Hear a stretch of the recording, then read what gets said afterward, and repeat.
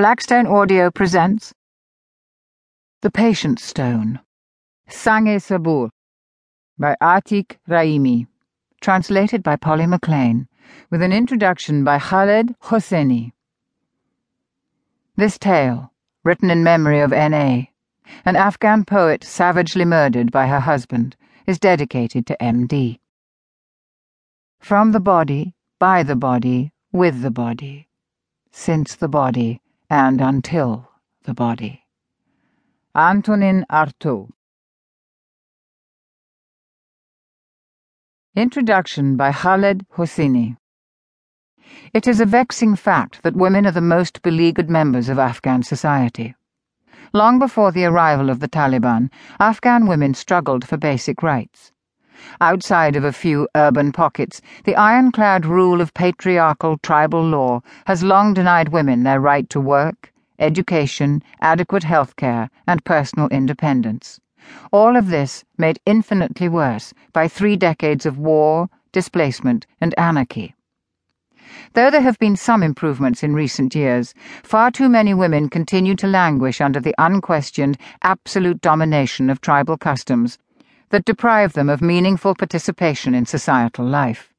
For far too long, Afghan women have been faceless and voiceless. Until now. With The Patient's Stone, Atiq Rahimi gives face and voice to one unforgettable woman, and, one could argue, offers her as a proxy for the grievances of millions. The plot could not be simpler. The entire story unfolds in one room, where an unnamed woman nurses her badly injured husband, who lies motionless, wordless, and helpless. As warring factions plunder and pillage on the streets, the woman feeds her husband through a tube. She lubricates his eyes and changes him, and she speaks to him. Tentatively at first, until, gradually, the dam ruptures, letting loose a flood of startling confessions. With increasing boldness, the woman reveals how she has resented her husband, her disappointments in him, her fiercely guarded secrets, her desires and hopes, the pains and sorrows she has suffered at his hands. As her husband lies before her like a stone, indeed, like the legendary titular stone, which absorbs the anguish of all who confess to it, the woman suddenly finds herself free from all restraint, and her monologues reach a fevered pitch.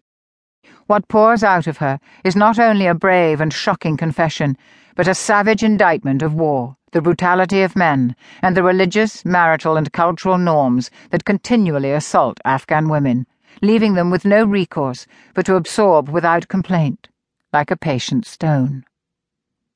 It is to Atiq Rahimi's credit that his heroine is no saint suffering quietly in Purdah, nor is she much of a heroine. As the woman's one-way discourse with her presumably unconscious husband goes on, the layers are peeled back, revelations come forth, and what emerges is the portrait of a complex and nuanced human being. Rahimi's heroine is brave, resilient, a devout mother, but she is also flawed in fundamentally human ways. A woman capable of lying, manipulating, of being spiteful. A creature that pushed hard enough bears her teeth, and her body. Here, Rahimi has broached a great Afghan taboo, the notion of a woman as a sexual being. A pair of passages in this novel may very well generate protest from the more conservative sectors of the Afghan community, but Rahimi is to be applauded for not shying away from the subject. He is to be commended for not turning his heroine into the archetype of the saintly, asexual maternal figure. Perhaps writing this novel in French and not in Dari made it easier for him. He has been quoted as saying, "A kind of involuntary self-censorship has come into play when I've written in Persian. My acquired language, the one I have chosen, gives me a kind of freedom to express myself, away from this self-censorship and an unconscious shame that dwells in us from childhood." Whatever the reason, the reader benefits from his unflinching approach.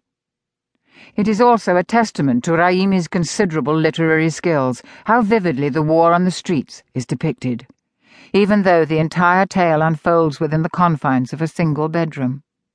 The spectre of the unnamed conflict, fought between never-named factions, is the third character in the room. Rahimi chooses to not take us to the streets. Instead,